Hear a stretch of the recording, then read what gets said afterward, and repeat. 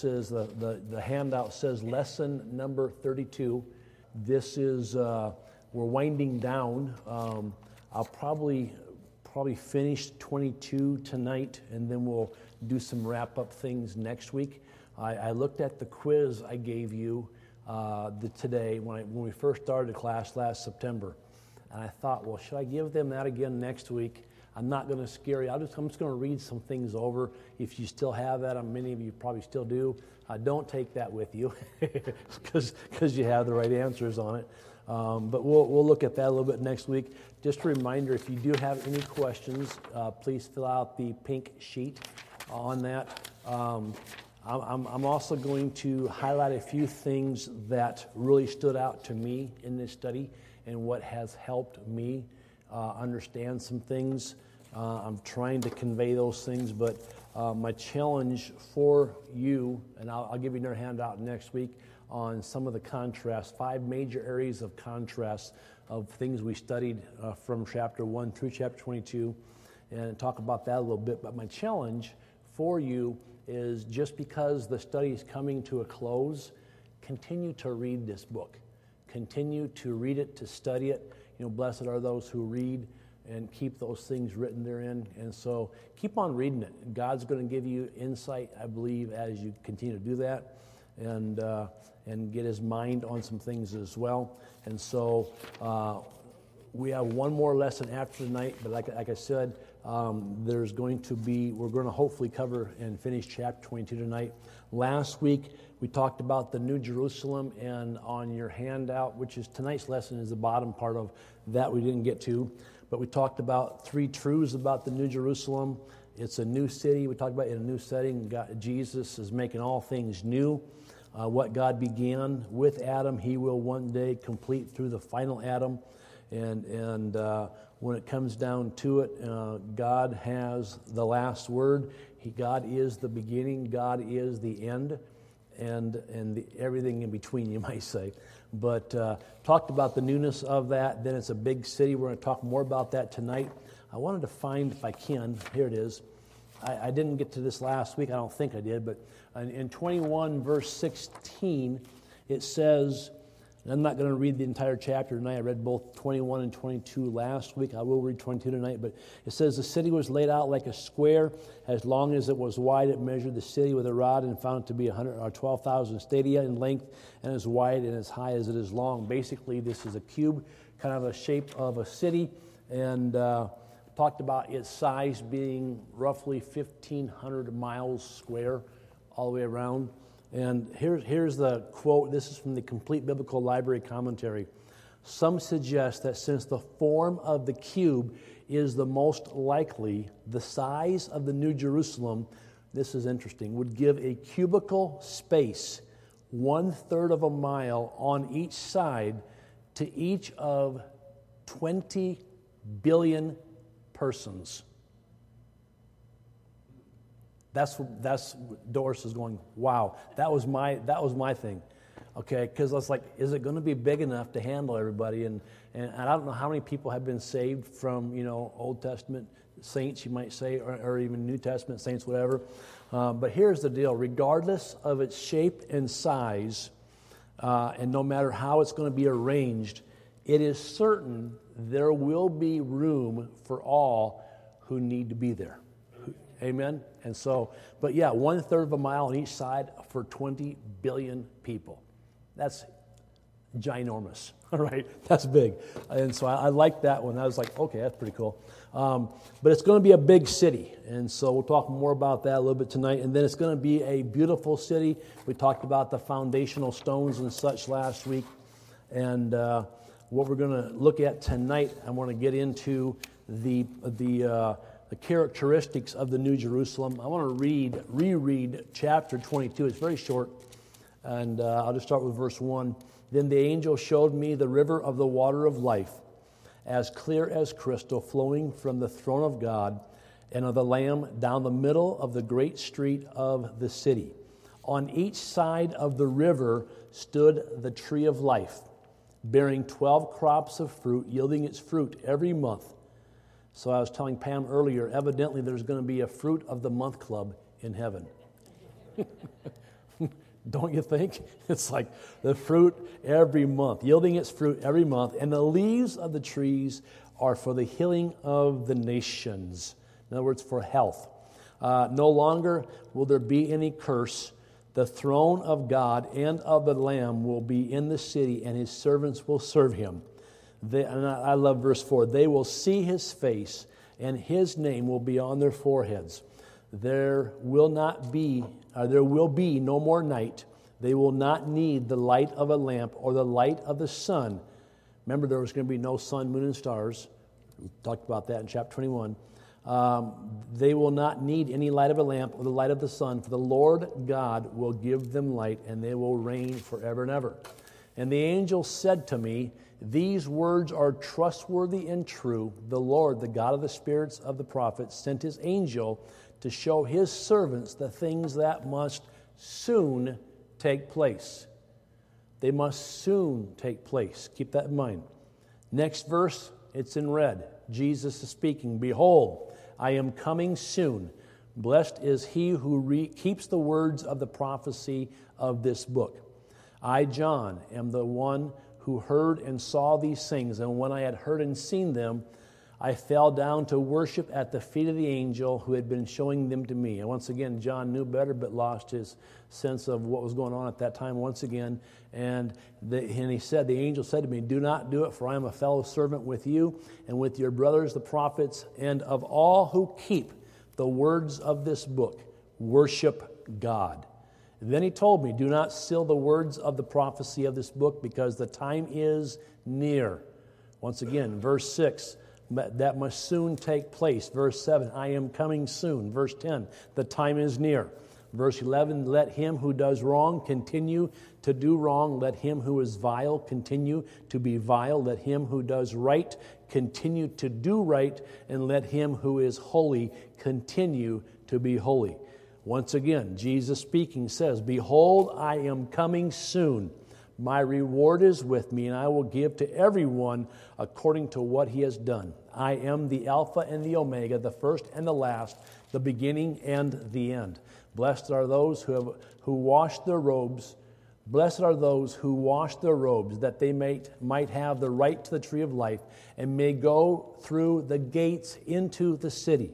Outside are the dogs, those who practice magic arts, the sexually immoral, the murderers, the idolaters, and everyone who loves and practices falsehood. I, Jesus, have sent my angel to give you this testimony for the churches. I am the root and the offspring of David, the bright and morning star, or the bright morning star. The Spirit and the bride say, come. Let him who hears say, come. Whoever is thirsty, let him come. Whoever wishes, let him take the free gift of the water of life. I warn everyone who hears the words of the prophecy of this book. If anyone adds anything to them, God will add to him the plagues described in this book. And if anyone takes words away from this book of prophecy, God will take away from him the share in the tree of life in the holy city, which are described in this book. He who testifies to these things says, once again, words are in red, yes, I am coming soon. To which John says, amen, come, Lord Jesus.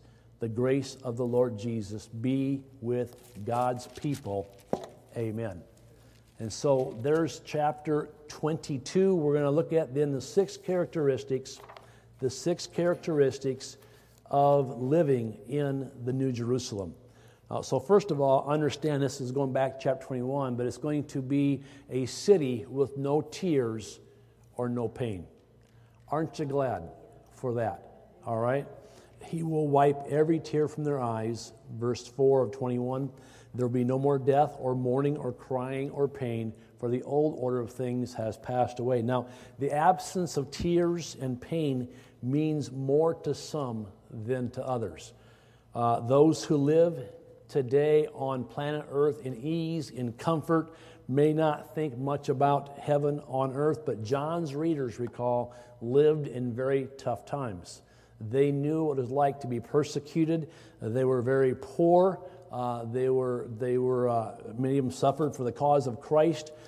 Some, no doubt, cried as they died for their faith. I mean, the martyrs that are going to be saved during this time. And even today, we might cry for people, we might cry for family members or whatever, the lost, but tomorrow our tears are going to be replaced with joy. And God's going to turn our mourning into dancing, if you will. And so it's going to be a place, a city with no tears or pain, mourning or crying, no more death. And I, for one, am looking forward to that. Think of all the heartache you and I have experienced here and the heartache that we have yet to experience and the loss of loved ones and that kind of thing. No more. Hallelujah. Isn't that great? Number 2, it is a city with no sickness. Now, Ezekiel, you recall, saw a river that flowed in the millennium. It made the waters of the Dead Sea sweet, Ezekiel 47. But John wrote about a later time, as we talked about last week, where there will be no more seas.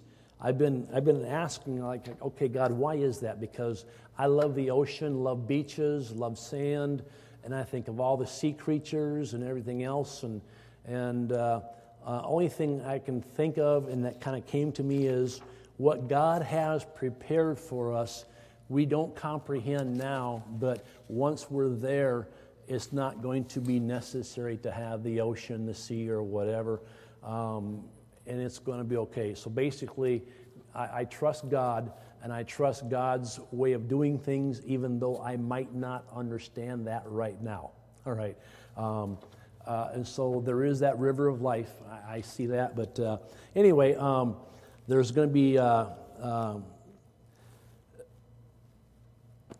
city with no sickness. A river flows through it. John did see that river. The angel showed me the river of the water of life, as clear as crystal, flowing from the throne of God and of the Lamb down the middle of the great street. We talked about this. Is it going to go through all layers and all levels of this city? I don't know.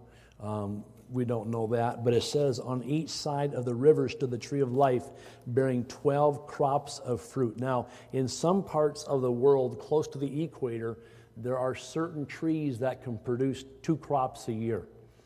Pretty unusual. We're used to 1 crop. You plant things in the spring, you harvest things in the fall. That's kind of just the way we do things. But I can't comprehend a tree yielding fruit every month, once a month. And then I thought about it this way. Well, to God, there's no such thing as time as we know it. And yet the month part is mentioned here. And I thought that to be a little unusual. I never thought about that before. I don't know why I thought about that or whatever, or what that even means. As I mentioned, Fruit of the Month Club, I don't know what kind of fruit. And the other questions I have is this. Okay, we're going to be eating this fruit, and it's for the healing and health of our bodies. It's good for us. We're not eating, I don't know what our bodies will need, our new bodies, what they will crave. Does this mean, my question is, does this mean there's no steak? There's no beef, there's no meat, does this mean we're going to be vegans or vegetarians? I don't know. Do you ever think about that kind of stuff?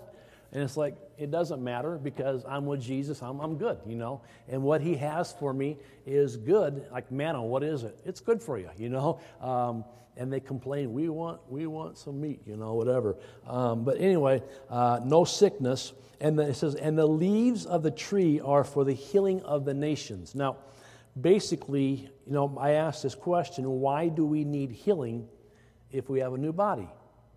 Okay, have you thought about that? But eating from the tree of life month by month emphasizes a couple great truths. First of all, it reminds us to be thankful to God for good health. In other words, we're not going to eat the fruit because we are sick. Rather, we will eat it to remain healthy. So it reminds us, God, thank you for that. But secondly, it reminds us that we should continue to depend on God for our life and our health. All right, whatever that looks like in heaven. In him we live and move and have our being.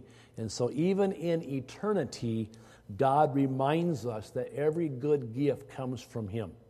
All right? And so God is our source. The river really reminds us that all we need comes from Him. He is our provider. He is Jehovah Jireh. The river is also symbolic, as most commentaries said, of the Holy Spirit. He is the one who brings God's blessing to us. And so there's all that going on as well. And so basically, I don't understand it all other than to say what the Word says. There's a river of the water of life. It's clear. It flows from God's throne. It comes down the middle of the street. On each side are these trees that produce fruit. What kind of fruit? Don't know. I'm hoping there's peaches because that's my favorite fruit. All right. Anyway, I don't know. So we'll go on. Number two, so there's a city with no sickness. And then thirdly, it's a city with no darkness or night. Revelation 21:25. On no day will its gates ever be shut, for there'll be no night there. If you read Revelation 21:23 and 24, it says the city does not need the sun or the moon to shine on it, for the glory of God gives it light, and the Lamb is its lamp. The nations will walk by its light, and the kings of the earth will bring their splendor into it. In other words, whatever glory they had, whatever they can contribute, it all belongs to God. It goes to God. And then Revelation 22, verse 5, there'll be no more night. They will not need the light of a lamp or the light of the sun. The Lord God will give them light, and they will reign forever and ever. And so basically, no darkness. A couple of things to note there about the New Jerusalem. First of all, we know that light conquers darkness. Light conquers darkness. Night is a symbol in the Bible of evil. You know, the deeds of darkness, nighttime, whatever. In John's gospel, there's a big contrast between darkness and light. In the new city, there'll be no fear of the dark or the evil deeds of darkness. There'll be no more thieves. All right, all forms of darkness will be gone. There'll be no sin and no sinners in the New Jerusalem. Therefore, the gates of the city will never be shut. There'll be no street lights. There'll be no security lights there. You know, no kerosene fumes or electric bills or whatever. It's like, how does that work? You know, by faith it does. All right, what the Word says. But night is also a symbol of trials. You know, weeping may remain for a night, but joy comes in the morning. That idea. And so, first of all, light conquers darkness. Number two, second thing to note here is that God replaces the sun. Now, for centuries, the sun has given light to the earth. Sometimes I remember one year I was so sunburned that I sent Jill out, and this is right after a storm. I sent Jill out in our little Subaru Justy little car to get me some lotion because I was itching and screaming and in pain, and it was almost like burning. I got too much sun. And she ends up going through water that was going over her hood. I don't know how she did it to this day. And when she got back from the store that she got to, because the road was flooding, I ended up picking grass and corn cobs out of the radiator in the front of the engine compartment and everything else. Why she didn't get swept up, I don't know. But I remember that was probably the worst sunburn I ever had. That was in Bettendorf, Iowa, when I was a children's pastor years ago. But a day is coming when the sun's no longer going to beat on people and burn people. I've had 4 skin cancer surgeries because of too much sun. As a boy growing up, Mom can testify to this. I used to go swimming almost every day, and back then didn't bother with suntan oil and lotion and this and that. Matter of fact, when I first moved here, in our first pool, this is the greatest thing. I get to swim in a pool, get to be out in the sun, and I was so tan. I mean, I got a picture of myself and my brother. I am like super tan, and he is as white can be. And anyway, but when I was a boy, my hair would actually turn kind of like a greenish color from all the chlorine in the pools. I swam so much, got so much sun. Well, then I got skin cancer, a number of surgeries for that.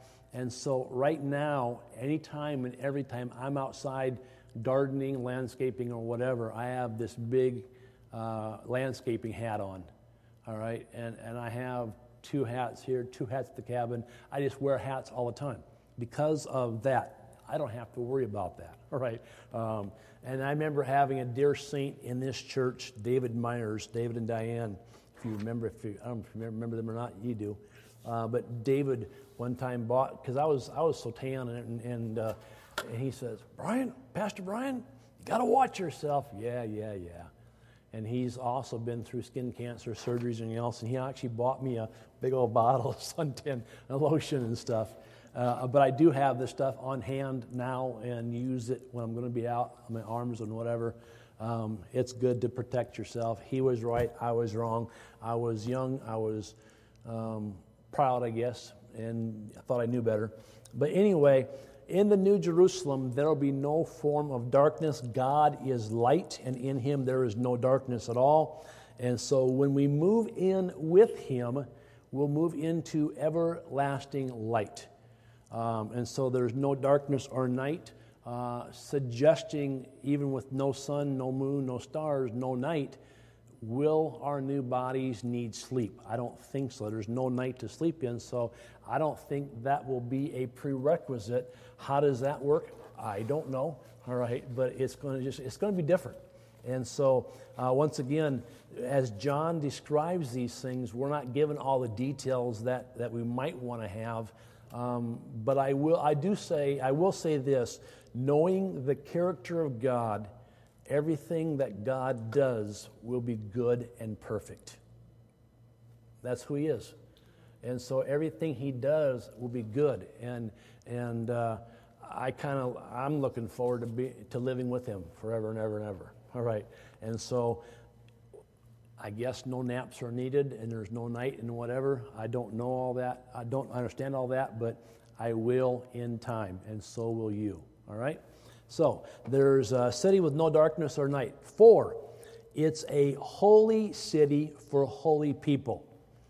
And it says here, I saw the holy city in verse 2, the New Jerusalem coming down out of heaven. I said this last week, and I'm going to repeat it. The New Jerusalem is already in heaven. It's already prepared. God has that already planned for us. And it says here, coming down out of heaven from God, prepared as a bride, beautifully dressed or adorned for her husband. Now, if you think back a little bit, the city of Babylon was like a harlot, the harlot city, Revelation chapter 17 and 18. Her citizens were evil. In contrast to the New Jerusalem then, the New Jerusalem is like a pure bride. Her citizens are holy, or have been set apart. And so it says in Revelation 21, 7 and 8, he who overcomes will inherit all this, and I'll be his God, and he'll be my son. But the cowardly, the unbelieving, the vile, the murderers, the sexually immoral, and those who practice magic arts, the idolaters, and all liars, their place will be in the fiery lake of burning sulfur. This is the second death. Now we also read Revelation 22, 14 and 15, where it says, blessed are those who wash their robes, that they may have the right to the tree of life and may go through the gates into the city. But outside, now outside being the lake of fire is the implication here, outside the gates into the city, outside are the dogs, those who practice magic arts, the sexually immoral, the murderers, the idolaters, and everyone who loves and practices falsehood. And so there's several categories here that John lists of those who will not be in the holy city. Let me just walk you through this a little bit. And this, again, is from the Complete Biblical Library in their notes, going back to chapter 21. But in contrast to the overcomers who will share the blessings of life in the eternal state, a list is given of those who will take part in the lake of fire. That is the second death. First of all is the fearful or the cowardly. These are those who are timid because of a lack of faith. This will include any who have let the disapproval of or threats of any person or of society cause them to turn away from Christ and the hope of glory. They have been more concerned about their own personal safety than their loyalty to Christ. They have been quick to compromise the truth. They are not overcomers. They are losers, not winners. And so the fearful, the cowardly, number one. Number two, the second group is the unbelieving, those who treat the gospel and the promises of God as something that's just not for them. The unbelieving, these will include those who have never believed, those who have rejected. Maybe they believed at one time, but are no longer serving God, living for God. Maybe former believers who have backslidden, are falling back in the practice of lust of the flesh and the sin, whatever, and they have not overcome, therefore they will not inherit the kingdom of God. Then the third group are the abominable, those who are detestable or vile, it says in the NIV, to God, those who arouse his wrath. Both the Old and New Testament show that to profess a faith in God and continue to practice evil or anything idolatrous is an abomination in the sight of God. And once again, those who name the name of Jesus must turn from sin and turn to God. And so the idea of being vile, number three. Number four are the murderers, those who have deliberately, willfully taken human life. Think of all the politicians who have signed off on, approved on abortion. They're murderers at heart. I don't say that lightly, but they are murderers at heart. They have given their stamp of approval for murdering or taking innocent life. They are going to be held in judgment, will be outside of God's holy city. Fourth, murders. Number five are the whoremongers, including those who practice any kind of sexual impurity or sexual immorality. For the record, being very black and white here, a person that is sexually immoral will not inherit the kingdom of God. Not Brian, Bible. What is sexual immorality? I will just say it this way. Any sex outside of marriage being between a man and a woman would be considered sexual immorality. And if you get into the Old Testament part of that as well, even the uncovering the nakedness of is considered sexual immorality. We tend to think today, and I've heard this from young people, well, we just stop short of sexual intercourse. You know, you got naked and everything else, but it's like, no, God, anything that is of that nature is considered sexual immorality. Even the uncovering the nakedness of. All right, is there forgiveness for people who have gone that route? Yes, there is. But once again, Jesus said, "Go and sin no more." Stop it. Six are the sorcerers. Those who use poisons, magic potions, you could include in that witchcraft spells, witch doctors, that kind of thing. The seventh group listed are the idolaters. Basically, a person is practicing idolatry if they're placing something in front of God. Anything that's taking God's place is an idol. And then eighth are all liars, especially including all false persons such as false prophets, false apostles, and especially false teachers. 2 Peter 2:1 cross-reference. Now, all of the 8 classes of people will have their part outside the eternal kingdom of God.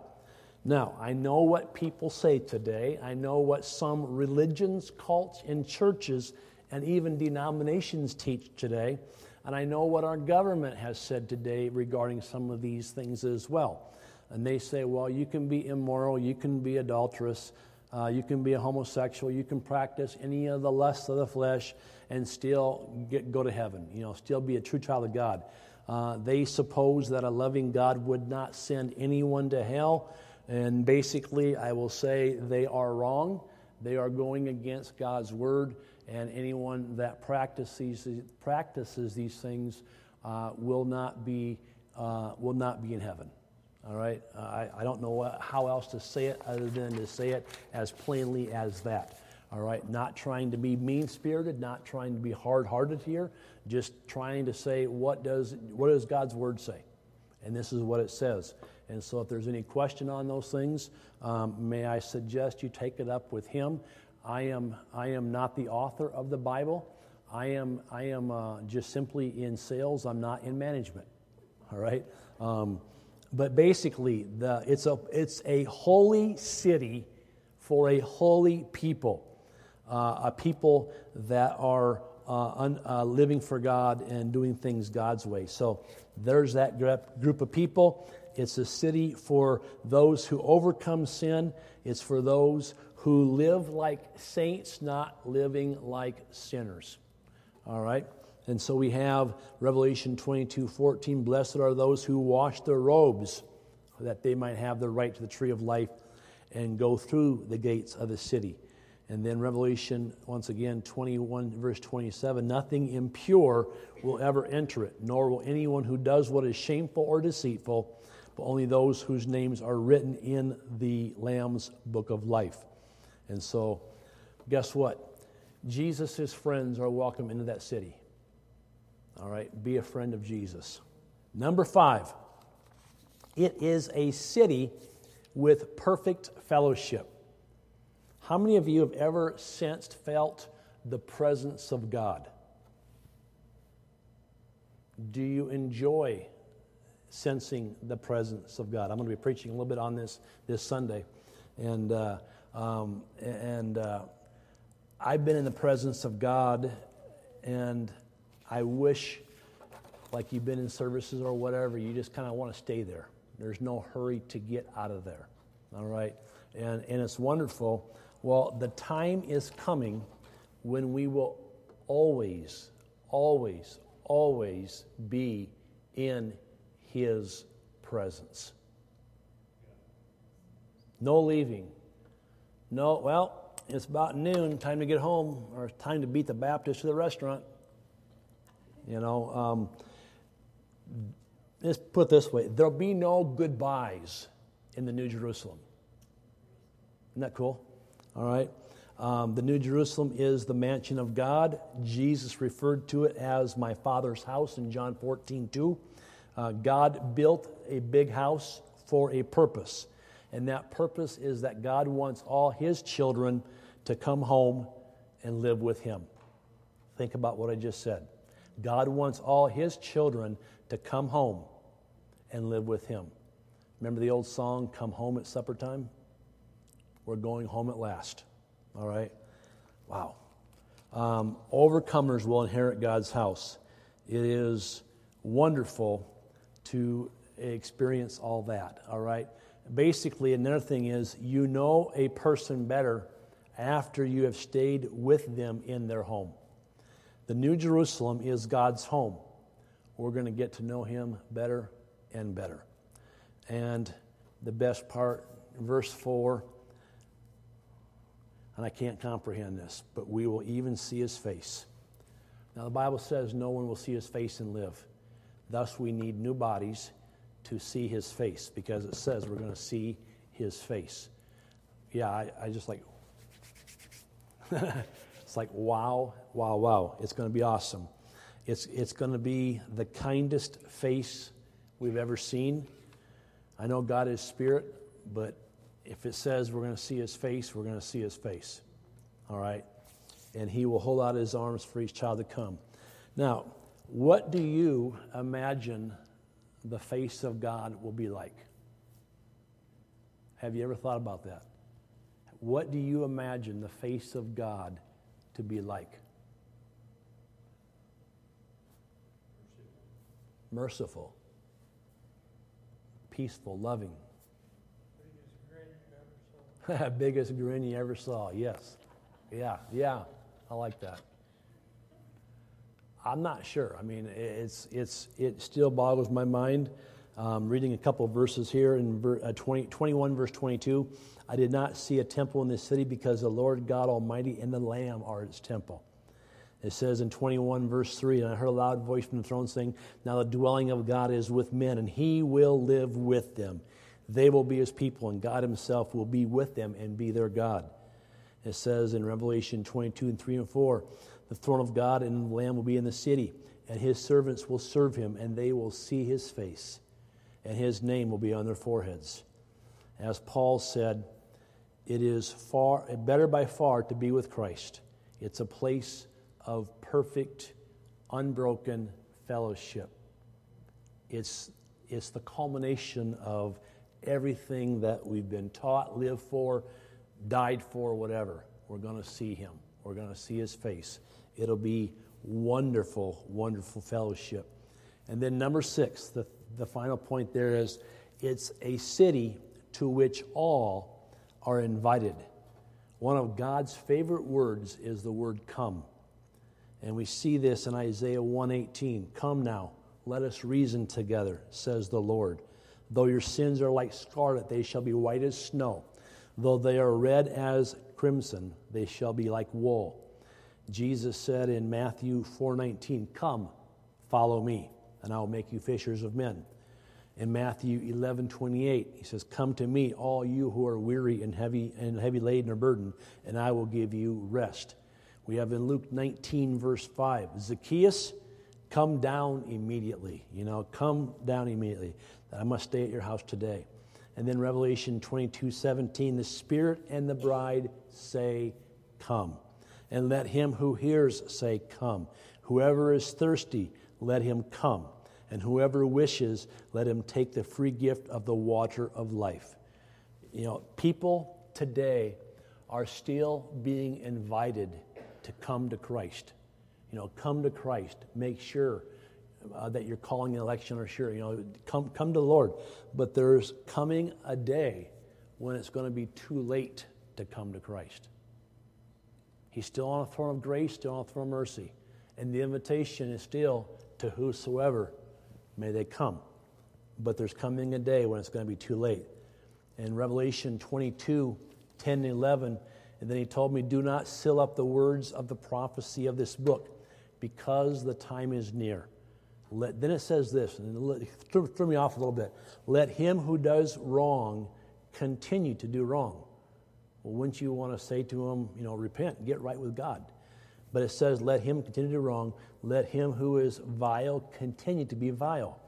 And let him who does right continue to do right. And let him who is holy continue to be holy. Now, I was studying this and just wanted to bring a little bit of clarification to that. The message of the book of Revelation, as we know, is not to be sealed. Its prophecies are to be proclaimed. And hopefully when people say, hey, wait a minute, God's, the final things are coming to about here, people need to hear that today. They need to come and repent and get right with God. We have it in Daniel chapter 12, verse 4, but you, Daniel, close up and seal the words of the scroll until the time of the end. Many will go here and there to increase knowledge. Well, let me ask you, has travel increased with people over the years? When I was a kid, we didn't take it to go in an airplane. We didn't travel. We didn't fly. My first flight, I want to say, was when I was in Bible college. Actually, I think that's true. When I was in Bible college, going then to Brazil, and me just going to Miami was a culture shock. Miami Airport. It was like, I'm in a different country here. All these people and nationalities and nations represented, and then to Paraguay, then to Brazil.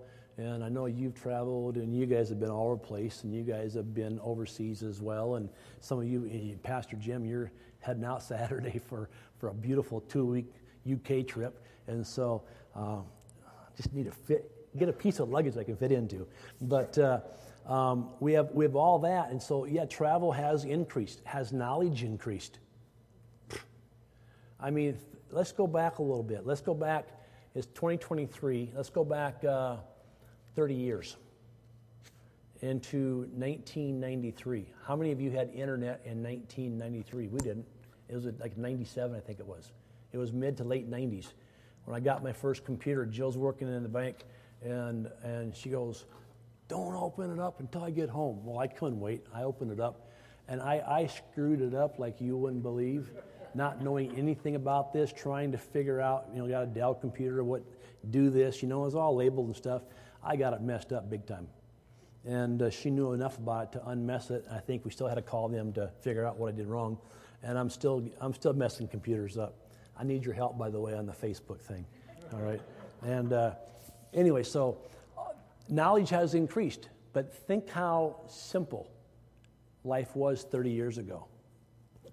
Look how, with the increase of knowledge, how we've complicated things. Now we have people staring at these things, myself included, and I'm not against knowledge. I'm not against, all that stuff, but I'm just saying things have happened and knowledge has increased, all right? And we see that happen. So many will go here and there and to increase knowledge. And so why was it then so important that John not fail to reveal the contents then of this prophecy? Daniel's told, seal it up. John's like, don't seal this up because things are going to happen very, very soon. And so basically, John was told what he was told because the Lord's return was imminent. And the angel repeated the warning of Christ in 22:7 that he was coming quickly, but also sharpened it somewhat by saying the time is at hand. It's almost as if he was saying the return of Christ could happen at any moment. This could happen at any time. And so it could happen real quick like. Now, so in view of the Lord's soon coming, the angel gave a warning which indicates that the time will come when it's going to be too late for those people to be saved. And that brings into then verse 11, let the person who does wrong continue to do wrong. In other words, it's going to the coming of Christ is going to happen, boom. And then for those that missed it, you're going to continue on in your sin and paying the penalty for missing what God had for you.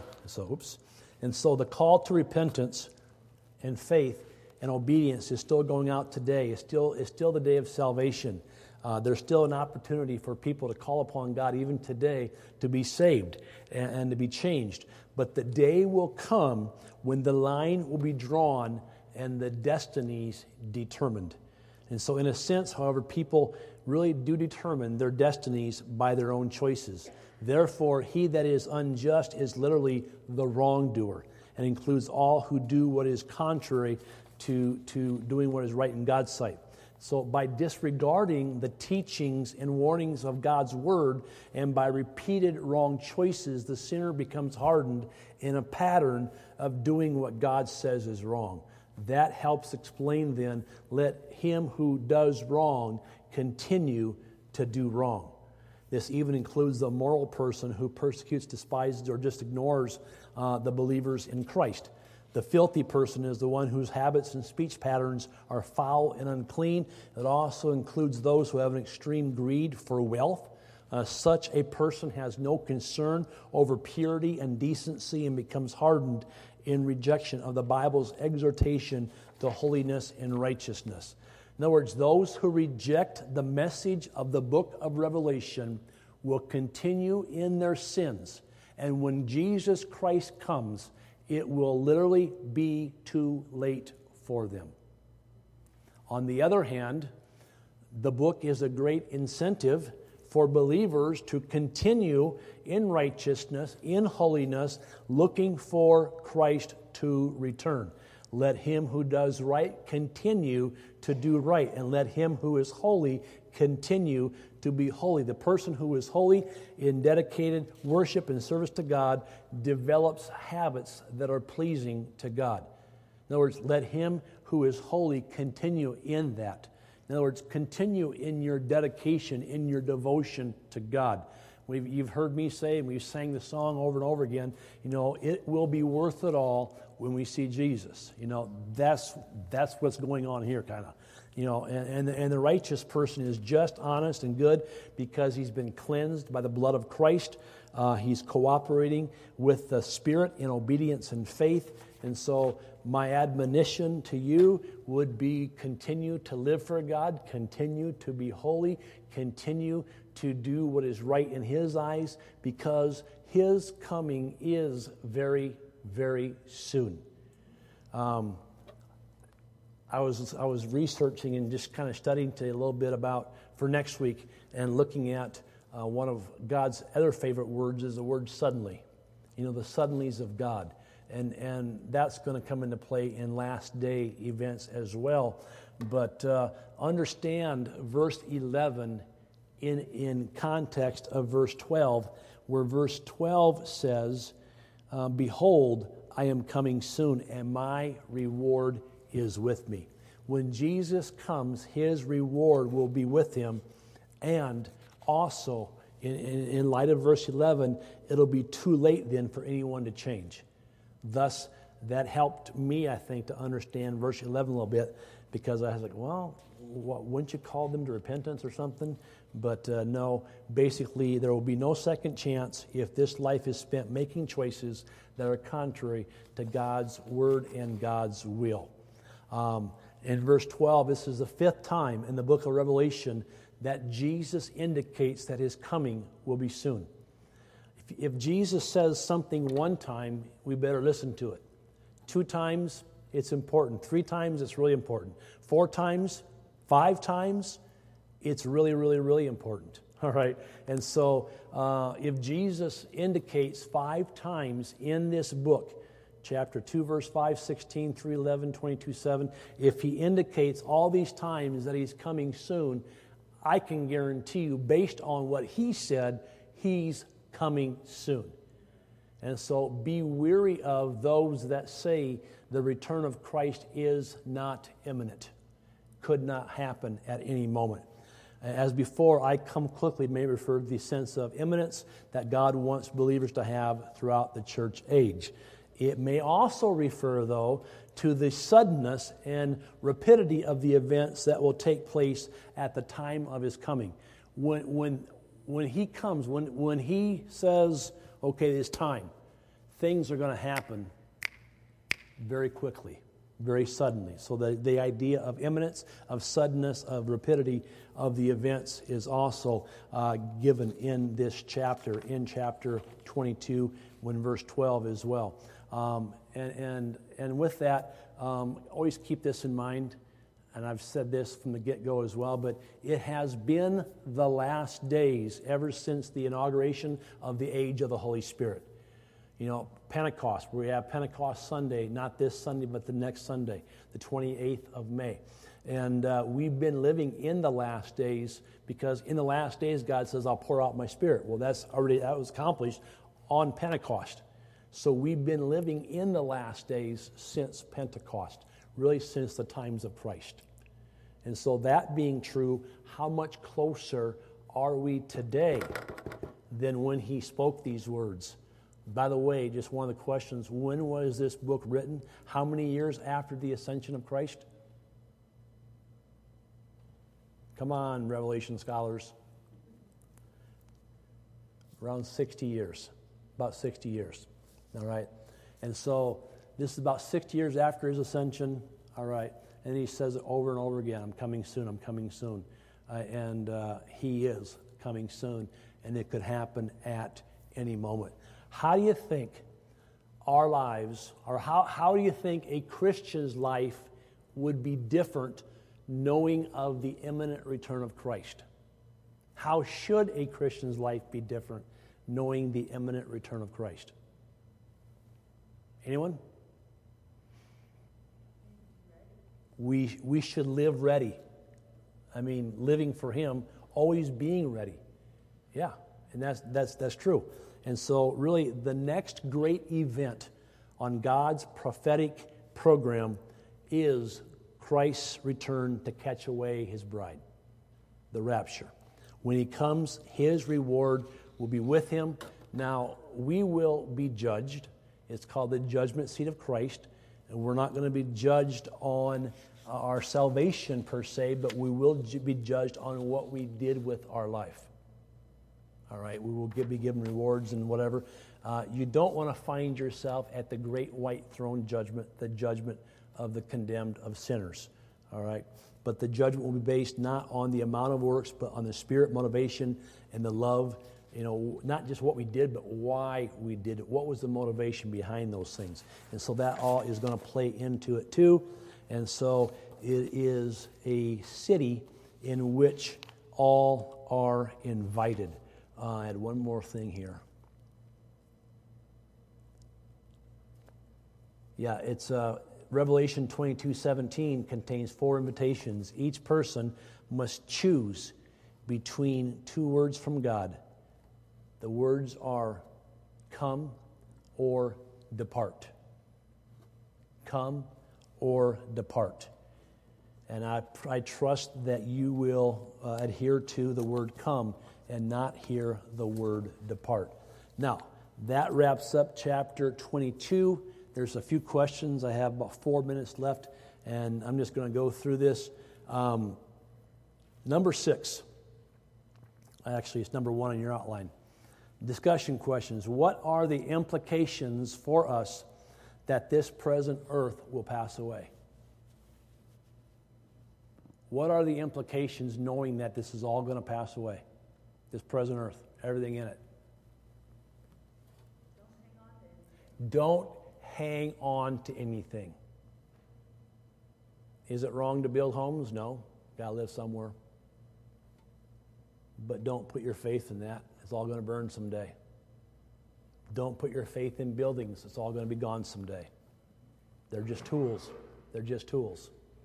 And so I think the implications should be for us basically is like, okay, how much time, energy do we make for our lives down here versus preparing for eternity?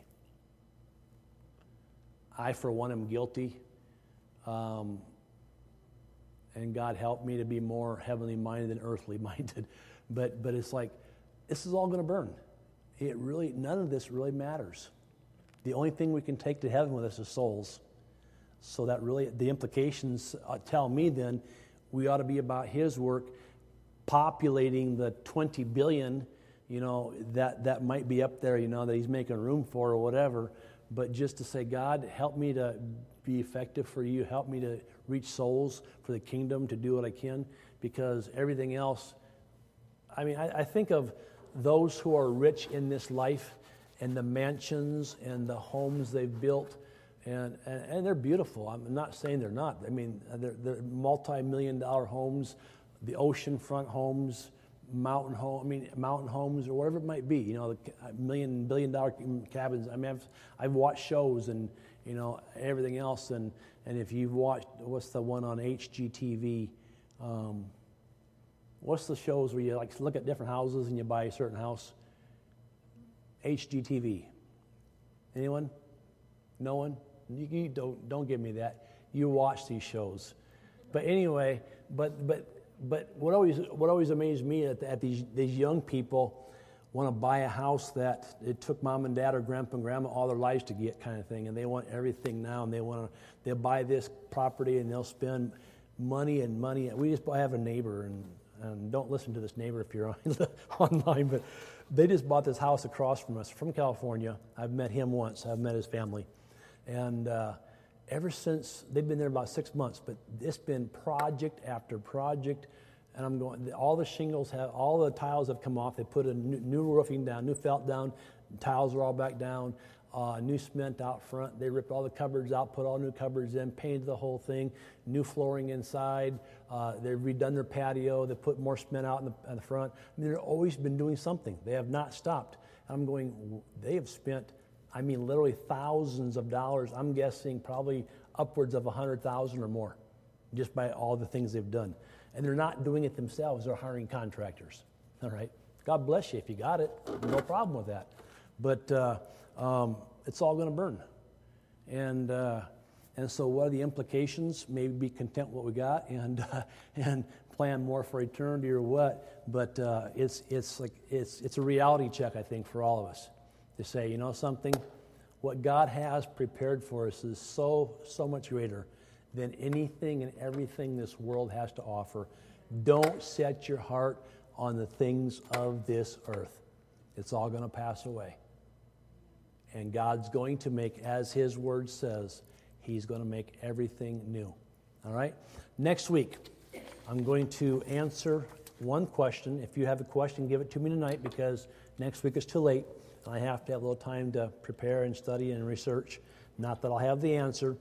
But the question was asked, basically, does anyone die during the millennium? Does anyone die during the millennial reign, which is chapter 19 of Christ, for that 1,000-year time?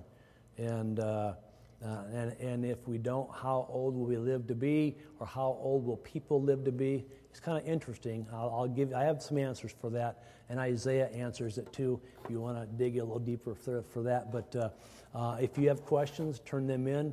And it's time to close tonight. God bless you. Thank you for being here. And so, if you have a pink sheet, fill it out, give it to me. Other than that, you're dismissed. Have a great week in the Lord. Next week, we'll wrap everything up. Last week. God bless you.